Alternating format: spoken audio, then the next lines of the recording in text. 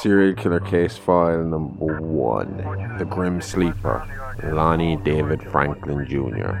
Born August 30th, 1952, died March 28, 2020. Better known by the nickname The Grim Sleeper. He was an American serial killer who was responsible for at least 10 murders and 1 attempted murder in Los Angeles, California from 1984 to 2007. He was also convicted for rape and sexual violence. Franklin earned his nickname when he appeared to have taken a 14-year break from his crimes from 1988 to 2002. In July 2010, Franklin was arrested as a suspect, and after many delays, his trial began in February 2016. On May 5, 2016, the jury convicted him of killing 9 women and 1 teenage girl. On June 6, 2016, the jury recommended a death penalty, and on August 10, 2016, the Los Angeles Superior Court sentenced him to death for each of the 10 victims named in the verdict. On March 28, 2020, Franklin was found dead in his cell at San Quentin State Prison. His early life. Lonnie David Franklin Jr. was born on August 30, 1952 and grew up in South Central Los Angeles. He married and had 2 children. He was given a dishonorable discharge from the United States Army in July 1975 after being released from prison for his conviction of gang raping a 17-year-old girl in Stuttgart, West Germany in April of 1974. Franklin and 2 other servicemen stationed in Stuttgart stopped to ask directions from the teen and offered her a ride home. When she accepted, they put a knife to her throat, drove her to a field and repeatedly raped her. She was able to feign interest in Franklin and asked for his phone number, by which police identified him. During the gang rape, photographs were taken by the rapist, as Franklin would also later do with the women he raped and murdered. In 1989, Franklin was convicted of 2 charges of theft, 1 charge of a misdemeanor assault, and 1 charge of battery. He only served time for 1 of the theft charges. Original 1980s investigation. In the mid-1980s, the Los Angeles Police Department became aware of an apparent serial killer targeting black women who were chronic drug users and street sex workers. The killer, dubbed the Southside Slayer, was believed to be responsible for stabbing and strangling at least 13 sex workers between 1983 and late 1985. At one point, the murders were colloquially known as the Strawberry Murders, strawberry being slang for the women who exchanged sex for drugs. In September 1985, the LAPD described the case at a press conference and asked for tips from the public. Following the press conference, the LAPD was heavily criticized for their failure to alert the South Central community of the possibility of a serial killer earlier. Activist Margaret Prescott and other community activists held weekly protests outside the LAPD headquarters in an effort to pressure the department into forming a task force to investigate the murders.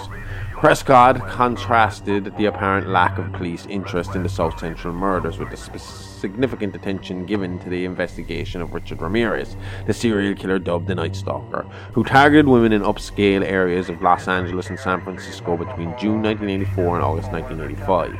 Prescott accused the LAPD of indifference to the death of the women who were poor black drug users and sex workers, which the LAPD denied. By January 1986, 15 murders had been linked to the case. More detectives were added to the joint LAPD-LASD investigation, which had become known as the Southside Slayer Task Force. But by 1986, the case was still under investigation. Prescott formalized her group of activists as a community group called the Black Coalition Fighting Black Serial Murders, and in March 1986 pressured the Los Angeles City Council to increase the reward money they were offering for information on the killer from $10,000 to $25,000. By late 1986, conflicting modus operandi and suspect descriptions caused the investigators to doubt the original theory of a single killer being responsible for all the murders. Evidence suggested that several serial killers, possibly 4 or more, were murdering women in South Los Angeles.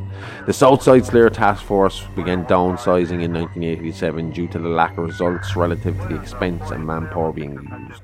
Task Force Commander Lieutenant John Zorn told the Los Angeles Times in December 1987 the flow of clues is almost non-existent at this point. Over the following years, it was found that serial killer Louis Crane committed at least 2 of the so-called Southside Slayer murders, and serial killers Michael Hughes, Daniel Lee Shibert, Chester Turner, and Ivan Hill committed at least 1 each. In addition, some of the murders may have been committed individually by the women's pimps or clients unrelated to any serial killer. The murders of Judith Simpson, Cynthia Walker, and Latanya Johnson, all committed with a 9mm pistol in late 1988, were also investigated by the Southside Slayer Task Force. Sheriff's Detective Ricky Ross was arrested for the murders after being found with drugs and a sex worker in a vehicle that had a rusted 9mm Beretta semi-automatic pistol in the trunk. Ross was charged with the murders after his gun was forensically linked by the LAPD to the bullets from the murders. He was released after independent forensic analysis found it unlikely that Ross's gun was the murder weapon. All 3 of these murders remained unsolved.